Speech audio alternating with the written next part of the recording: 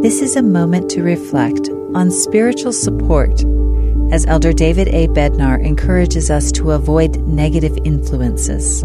As I visit with members of the church around the world, I often ask them this question: what helps you to heed not worldly influences, mocking, and scorn?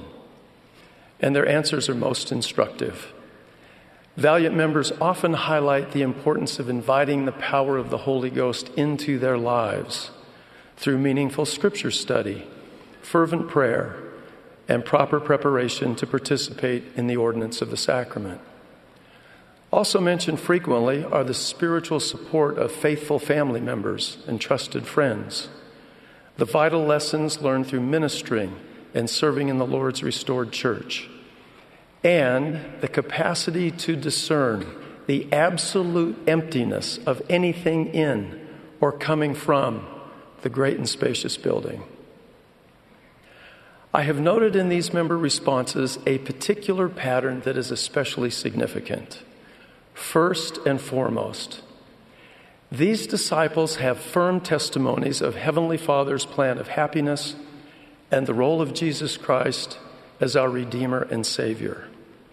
And secondly, their spiritual knowledge and conviction are individual, personal, and specific. They are not general and abstract. I listen to these devoted souls speak of covenants providing strength to overcome opposition, and their connection with the living Lord supporting them through times both good and bad. To these individuals, Jesus Christ indeed is a personal Savior. As we are bound and hold fast to the Lord and are transformed by living His doctrine, I promise that individually and collectively, we will be blessed to stand in holy places and shall not be moved. If we abide in Christ, then He will abide in and walk with us. Surely, in the days of trial, His saints He will cheer and prosper the cause of truth. Press on, hold fast, heed not. That was an excerpt from Elder David A. Bednar's talk, But We Heeded Them Not.